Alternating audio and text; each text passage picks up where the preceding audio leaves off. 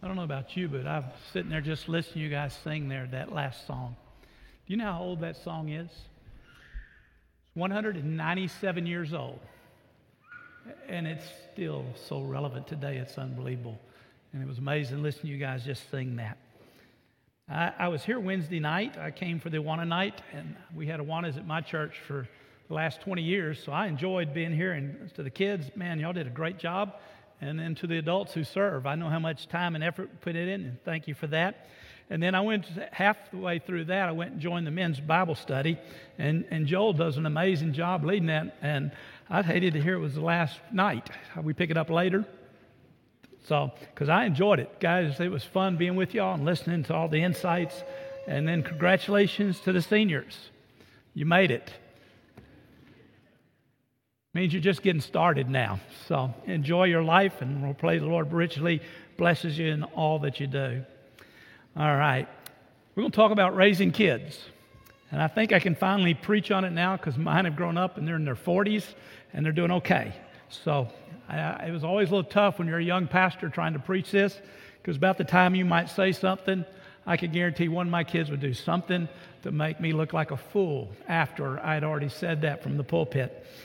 But I grew up in a different day like some of you here. When I grew up, family name was important. And my parents were always concerned about us representing our family well. I don't hear that anymore. I don't see that anymore, but as a kid, that was stressed to us over and over. My teachers and my coaches in the sports I played were always right. I was never right. My mom, when I'd come home, it didn't matter what I said went on. The teachers and coaches were always right. And if I got in trouble at school, I got in trouble at home. I was more scared of not getting in trouble at school, but getting in trouble at home. In fact, my senior year, somebody brought into math class a package of Oreos. That was a no-no in my day. Nobody was to have any of that stuff in the classroom, but we were kids, seniors, and everybody was grabbing an Oreo out of there, and I grabbed one, and I was plopping it in my mouth when Mr. James walked into the classroom. He only saw one person eating an Oreo. He said, "Branson, outside, we're going to the office." That meant licks. So I stepped outside and I waited. Now I got licks playing sports, but it's a different thing if you go to the principal's office in my day. My parents, it would have been disastrous when I got home. And so when he came out, he said, "Branson, I'm going to give you an opportunity here. 2 licks or an F for the week." Let me pray about it. F for the week. I won the national math test, so it wasn't any problem bringing my score back up. If mom and dad found out I was in the principal's office with licks, I was sunk. That's what it was like during my day. There was no discussion with us, with my parents. No me arguing back. They were always right. My parents would let me fail. If I messed up, they would let me fall flat on my face, but they'd help me back up. My mom got me a job at 12 mowing yards. And when I finished, she would walk the person's yard to make sure every blade was cut, everything was perfect. And if it wasn't, I had to go back and redo it over again. We went to church every time the doors were open. Nothing interfered with church ever. No sports, nothing. That's the day in which I lived in. We ate supper every night at home. I didn't know what eating out was even about. My parents didn't believe in eating out. Well, we weren't that well off, but we never did. And we ate everything on our plate and never said one word. If you complained about what your mother put in front of you, you went to your room, the door was shut, and you went to bed with no food. I did that a few times before I learned that particular lesson. We were locked out of the house in the morning. I'm serious. Some of you know what I'm talking about. Some of you are looking like, that's crazy. Well, we lived in a different day. Mom would feed us breakfast and tell us to get lost. And we wanted to. We got our bikes. We went all over the city of Orange. We went to Lily Park. We played baseball all day long. We were allowed in the house at noon to eat lunch, and then we had to go back out. And we had to drink out of water hoses. I mean, it was a different day, but that's how we lived. And then at night, when it was about supper time, then we could come back in. Some of you remember that the news used to say every newscast, I think, in Texas and maybe around the United States during those days, it's 10 o'clock. Do you know where your children are? I think it's because they locked us out and they were just wanting to make sure we'd made it back home. And then one last thing. I was a channel changer. Some of you were channel changers. Some of you young ones are going, what is a channel changer? We didn't have remotes. We only had 3 stations, and my dad would be watching something, and he'd turn and say, Steve, go change the channel. And I knew where we were supposed to go, either 4, 6, or 12. And I was a channel changer, and I was also the antenna mover around till I got his TV just right. So I know we live in a different day now than the day in which I grew up in, and some of that we'll never go back to. Some of it was good, maybe some of it wasn't, but that's what I grew up in. And so when we do this today, I'm going to be reminded of a pastor named Ike Reichard. He still pastors in Georgia. He's pastor of Piedmont in Marietta, Georgia. I heard him preach in the Panhandle many years ago, and he had a sermon he was telling us about in which he said, the title was 10 Sure Steps to Raising Godly Children. The only problem with Ike was he didn't have any kids. His first wife died during the birth of their first child, and he lost both of them. So he went several years, he remarried, and so he didn't get kids till later. And he told us as later now, he changed the sermon title. The title went from 10 Sure Steps to Raising Godly Children to 3 possible suggestions that may or may not help. Guys, that is more real more truthful than just about anything I might say the entire day. I raised 3, a girl and 2 boys, and you raise them different. They have different personalities, different things. But I want to get principles today. I won't get as much into practicality, but into biblical principles. And we're going to look at it from the New Testament. So if you take your Bibles now, turn to Ephesians chapter 6. We're going to look at verses 1 through 4. And we'll mainly key 1 and 4 as we talk today. But would you stand with me as we read from God's Word?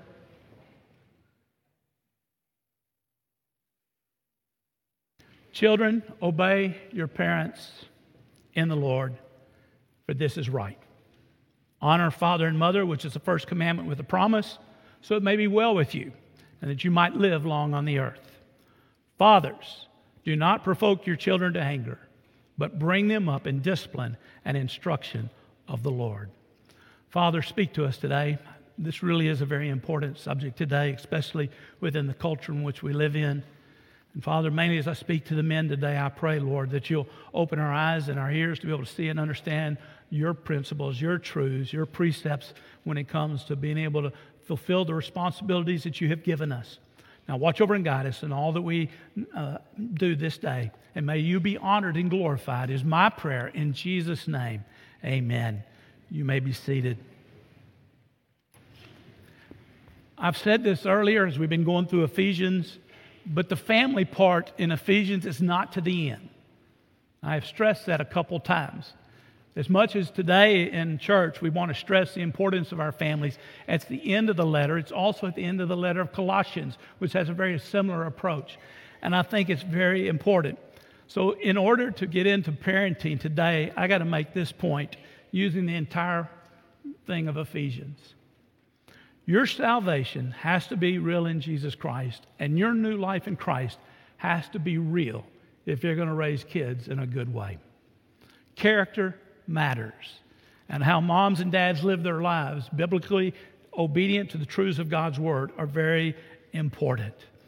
We are His workmanship, created in Christ Jesus for good works. And one of the good works that you and I are supposed to do is in raising kids or in trying to help raise grandkids or even great-grandkids to be there. But it takes the character of the person to be able to impact and influence the kids that are around us.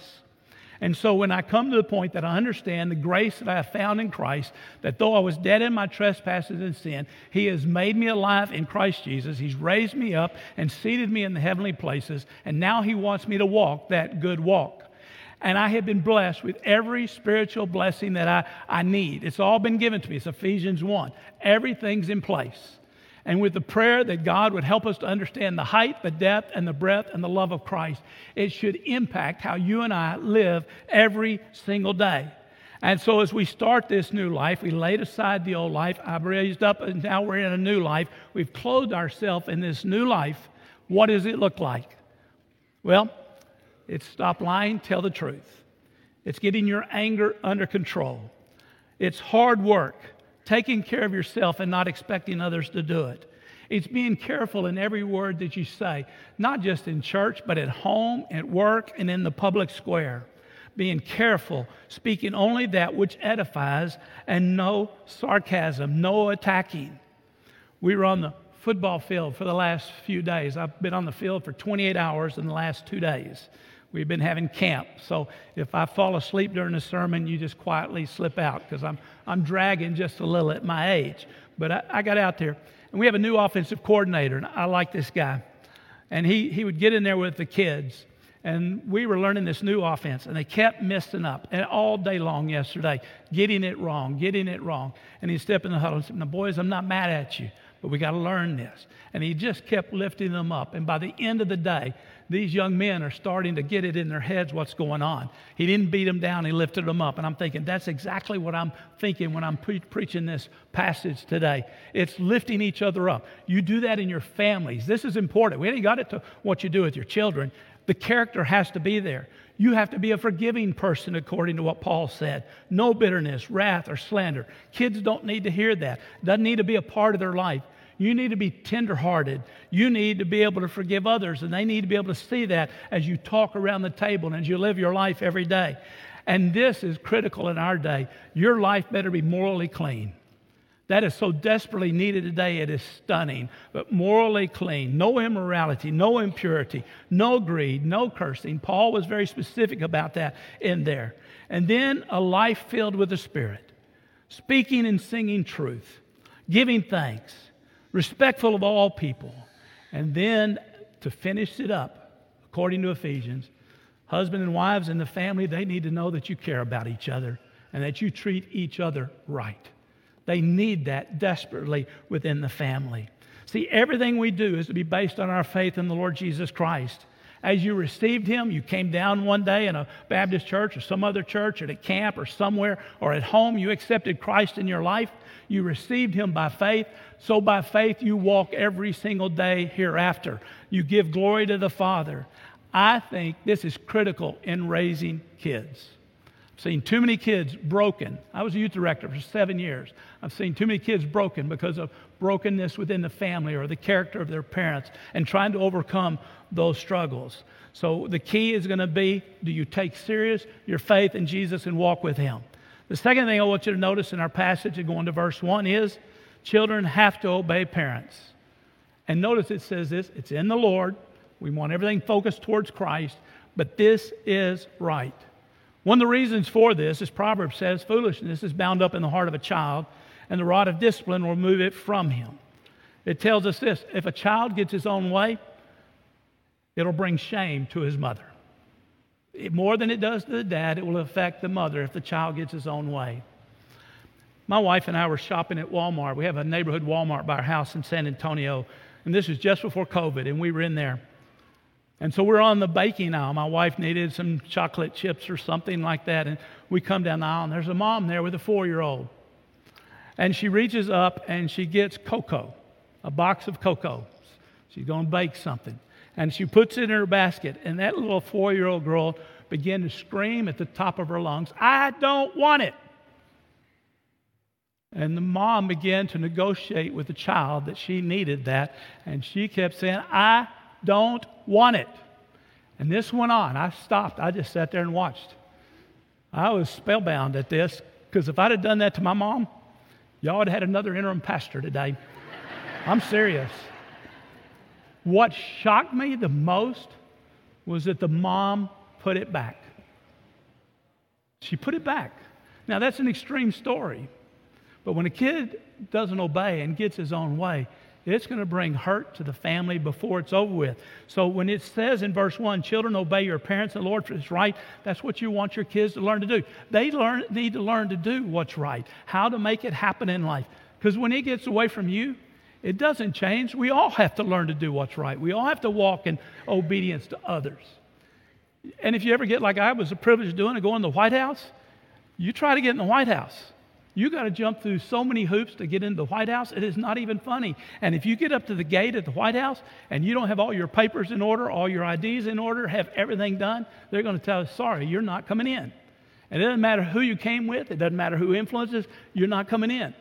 See, we got to teach our kids to be ready to live in the world. You never know when they might do something like that. But it's just every day. We got to walk. We do right. We walk right. We follow obediently in things that we need to. On other things, we teach our kids how to stand if what they're being told to do is just not good. But they have to learn those kind of lessons. And Proverbs 22:6 says this. Most of you got this memorized. Train up as a child in a way he should go, and when he's old, he will not depart from it. But may I also say, I think there's a negative to that also. If you train a child wrong, it's awful hard to change that later on in life. And may I say this about raising kids? It's amazing how fast it's over. To the younger ones, I know when you got little ones at home, it is a long night, and you're just so tired. Listen, the easiest you ever get is when they're young. Wait till they're in their 20s. They're more expensive, and they're more difficult of problems that you face. But you got a short time with this. I mean, it's just a hand's breadth across the face, and they've grown up. I look at my grandkids now. One of my grandsons that plays football for me on the football team came walking by me the other day. He's been about 5'7", 5'8". He walks by me, he's 6'1". And I hadn't even noticed it. All of a sudden I went, Caleb. We got out the tape measure and measured, and I got him about this much still. And I'm going, where did this come from? They change so quickly. You got a short time. You want to get principles right. But that leads me to the last point, and this is where I want to spend the whole time. The New Testament only speaks to one person in the family for raising children. Who is it? Not mothers. Guys, it's you. It doesn't say mothers here. It says fathers. I think in our day there's such a need of men to be able to step up the plate in their own families, to be able to lead and guide. Now there's some families that's not possible, I know that. But young kids need you in their lives. First statement is a warning, dads. Look at verse 4. Do not provoke your children to anger. Colossians says a similar thing. Fathers, do not exasperate your children.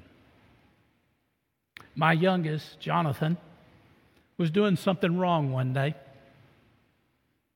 And it was time that I needed to discipline. This is more than just a word. I need to take it another step. And as I'm about to discipline him, he says, Dad, fathers are not supposed to exasperate their children. We didn't have Awanas in that day, but he had that verse memorized. I know I'm a preacher, but I looked at him and said, you don't even know what the word exasperate means, but in a few moments you will. But what does that mean, not to provoke your kids to anger or to exasperate them? Guys, we have a tendency sometimes to be too tough. We can be a little bit louder than we need to be. My wife is always trying to correct my tone. I go, I don't have a tone, but she'll try to correct my tone, make it safe for them, her and the kids within the family. Sometimes dads aren't even there, and that provokes many a kid to anger. You need to be there. Men, when you're home at night, be home. See, being a pastor for 45 years, I love my job. That's why when you asked me to do this, I was glad to come and be of some help during this transition time. I love this job. I can do it 24/7. I love retirement now a little bit more than I love the job. But I love the job, and it's easier for me to work 24/7. And my job sometimes requires 24/7. And I had to learn how to balance my family against my job and how to make certain I showed up for what the kids were doing. And I can tell you this, because my job's a 24/7 job. I can get called out in the middle of the night. I've had some unbelievable experiences of having to be at the hospital in the middle of the night, of dealing with families who lost loved ones during the middle of the night. There are times we had something special planned and I had to go to the hospital. It was required. I did whatever it took to make it up. Was I perfect at it? No, but I knew how important Dad being there for the kids.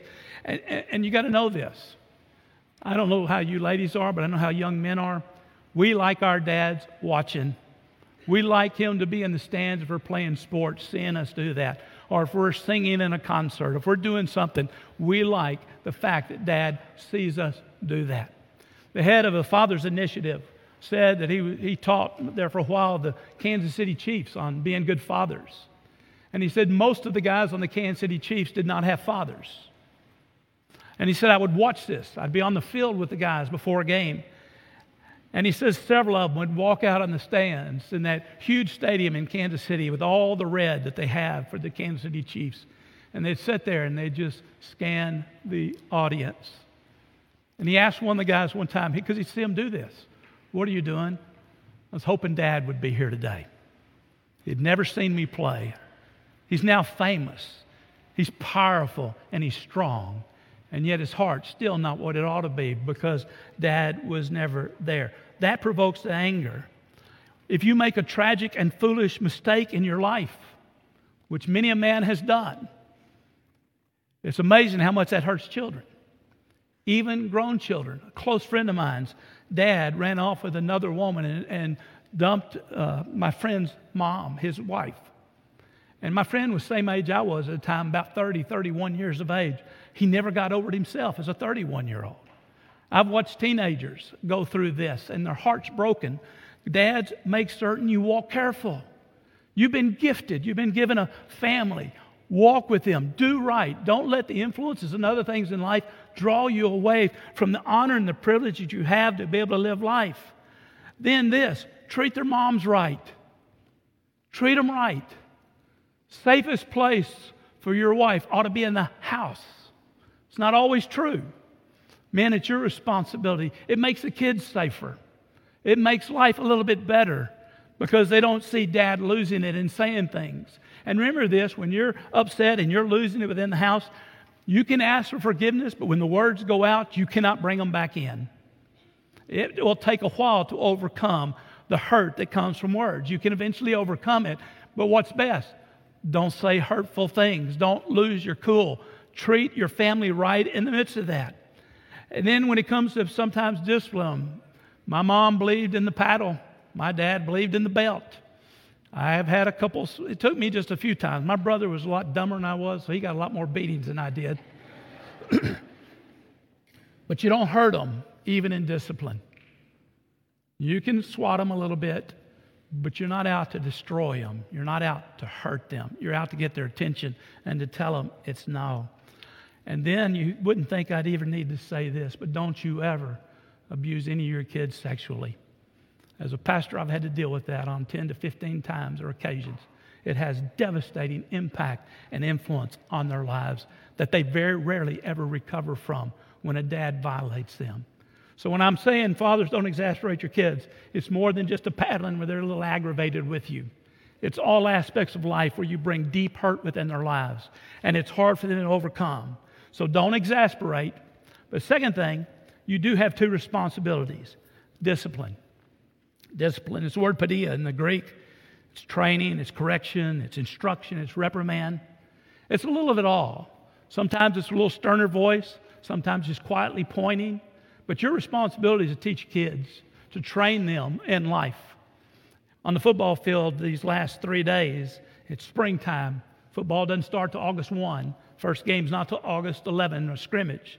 But we're already teaching them discipline. They're running. They're doing things over and over and over. We're trying to ingrain in them muscle memory, certain moves, so when they're out on the field, they can react, so they can be good players. Well, fathers, that's what your responsibility is. It's not always fun for your kids when you put discipline within their lives, but the Bible says when God disciplines us, it's not fun. The Father disciplines us. God deals with you as sons. For what son is there whom a father does not discipline? All discipline for a moment may not seem to be joyful but sorrowful, yet to those who have been trained by it, afterward it yields a peaceful fruit of righteousness.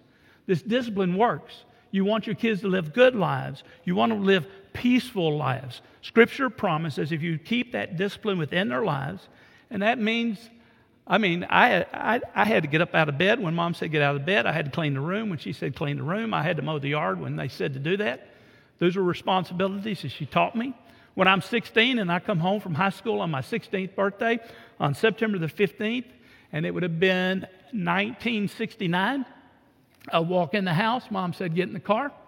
So I got in the car. We took off. She went to Big Star Grocery. We walked in. I thought we were shopping. She went up to Mr. Mendoza, said, Steve's reporting for work. I'm serious. She did that to both my brothers.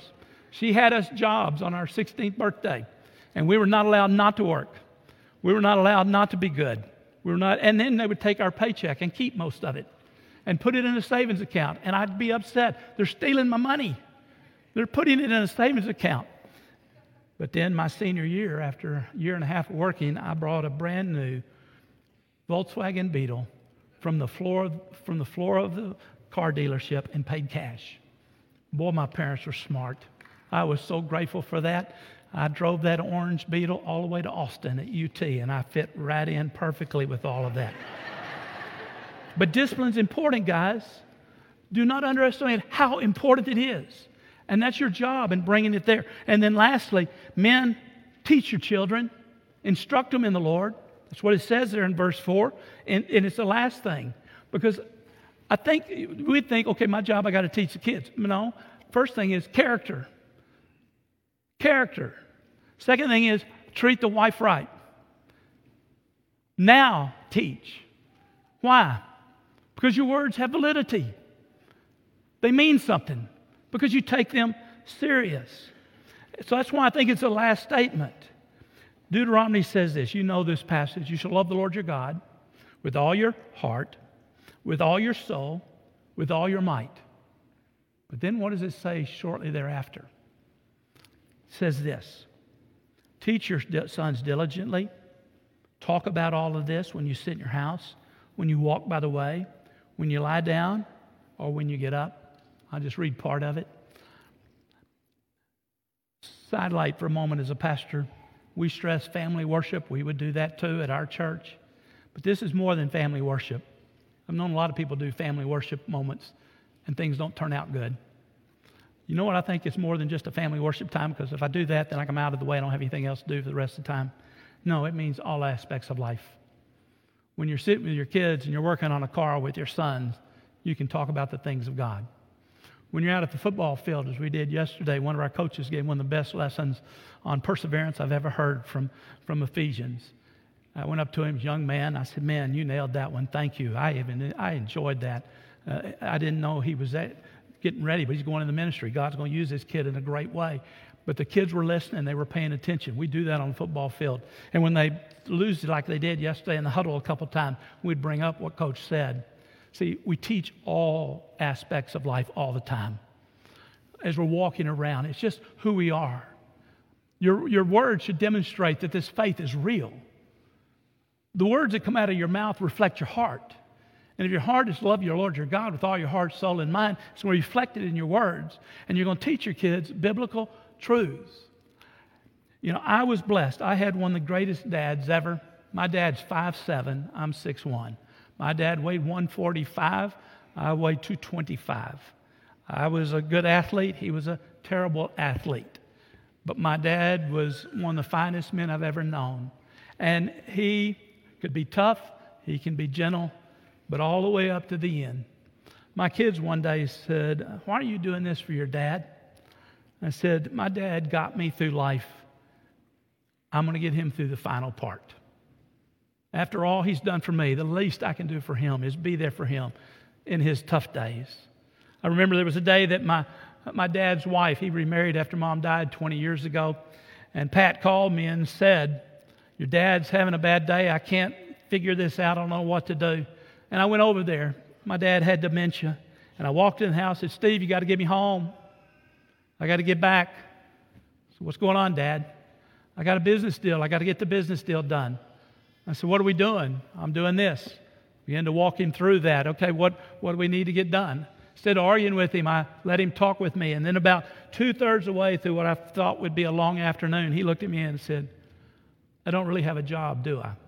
I said, no, Dad. You don't mock your dad at that point. You don't make fun of him. You just walk with him through whatever goes on. But he did that for me. He was there when I was a little kid. He was there when I was in elementary school. He was there when I was in junior high. When I played sports, as busy as he was and traveled the world, he would be at almost every game. I think he only missed 1 or 2 my entire life Was I a great athlete? No, but he was there to cheer me on and to encourage me in all that I did. And even as I got to be an adult, when I stood in Washington, D.C. to receive an award from General Jerry Boykin, my dad sat right there on the front row, and greatest moment of my life was to be handed that award and see my dad's face. This, guys, your impact and influence on the kids is for the rest of their lives. And you need to live your life in such a way. And you do that by helping the discipline around the house, but teaching them every moment, up, down, in the car. You know, it was hard for a pastor to do family worship because of my schedule. You know when we did ours? When I lived in Spring Lake, driving to Lubbock, 75 miles, we would have those discussions in the car, driving, to me making a hospital visit, or to go check on someone. It needs to be a part of everything we do. And I wrap up with this. I had a women's clinic. I've said that before. We saw 7,000 women a year. I've said this before, but 90% of those 7,000 coming in every year to Life Choices Medical Center did not have fathers in their lives. Their lives were messed up and ruined because there was no dad ever there. And we would work with them and try to help them to come around. When there is no dad in their life, poverty is 4 times greater. Whenever there's no dad in their life, they're about 80% more likely to go to jail and spend time in prison. They're 7 times more likely to become pregnant as a teenager, 2 times more likely to drop out of school. Drug and alcohol abuse is very prevalent among this particular group. So here's my challenge to you today. You want your kids to do well. And there is no greater joy than to sit in your chair, 70 years of age, and all your kids be in the house with your grandkids. And I'll just quietly sometimes sit there and go, man, it's turned out good. We've had our hardships, we've had our difficulties, but man, this is good. I am so glad that I struggled through all of life and stayed in it and never quit. My mom drugged that into me, that you never quit, and I'm grateful that I never did. And I get to receive now the fruit of all of that by just a quietness in my heart, a satisfaction that life is good, and a knowing that my kids and my grandkids know the Lord. I've baptized every single one of them, kids and grandkids, but not just a baptism. They're faithful, and they're doing that. And for that, I am unbelievably grateful. I wrap down with this. Josh McDowell, got to meet him in Washington, D.C. and have dinner with him one night. We got to talk about raising the kids. That's why he was there speaking. And he said this, and I wrote it down immediately on my phone. It's easier to build strong children than to fix broken adults. Don't forget, I think that's a powerful statement. It's easier to make strong kids than to fix broken adults. You know, I close with this. When I'm in college, the last thing on my mind was being a dad. I never even crossed my mind to be a dad. That wasn't there. So when Jan and I married, after about 6 months, she says, I would like to have a child before we leave Fort Worth because you'll be moving away. I want mom here. So we had a kid. I had no idea what you do with a kid. You can't get any dumber than I was when it comes to this stuff. I had a good example of mom and dad, but you don't know how stupid I was when it came to this stuff. Jan gave me Stephanie in the hospital room. First time I ever held Sis. I'm sitting there looking at her. She's wrapped in that little bundle they do somehow, and you got them there. And I said, what does she look like? I mean, I don't know. So I'm unwrapping her on the bed, and there are the little feet and hands underneath all of that stuff. And Jan says, pick her up and burp her. Nobody ever asked me to do that. So I picked her up like a fragile toy. And I was going to put her on my shoulder. When I got about here, my wife liked to die. Guys, I'm serious. I didn't know what I was doing. And then we brought Sis home. We're in seminary housing, 800 square feet, all ours. Old furniture from everybody else. We're sitting in our home, and Jan's sitting there holding Stephanie. We just walked in the door. She just sat down. She's tired. She'd had a C-section, so she's moving a little slow. She sits down, and she starts sobbing like a baby. My wife does. And I don't know what to do with it. I honestly have no idea what you do at that point, guys. And I looked at her and said, what's wrong? And sometimes that would get me in trouble when I'd ask that question. But I asked. She said, I don't know what to do. We're sunk.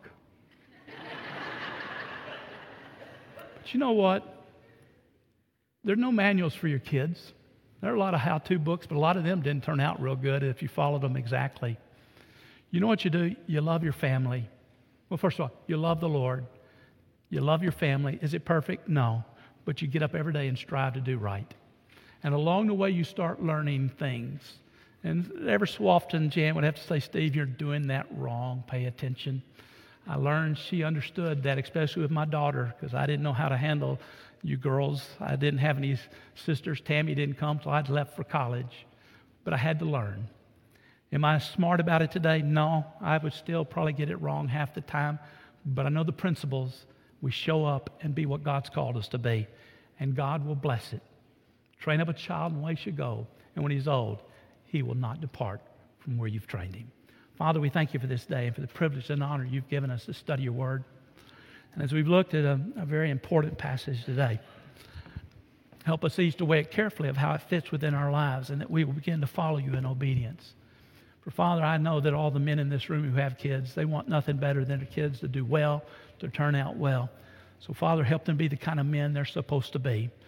Good, godly, righteous men who love their wives and who love their children and are there for them, demonstrating the great truths of God's word and teaching them along the way is our prayer in Jesus' name. Amen.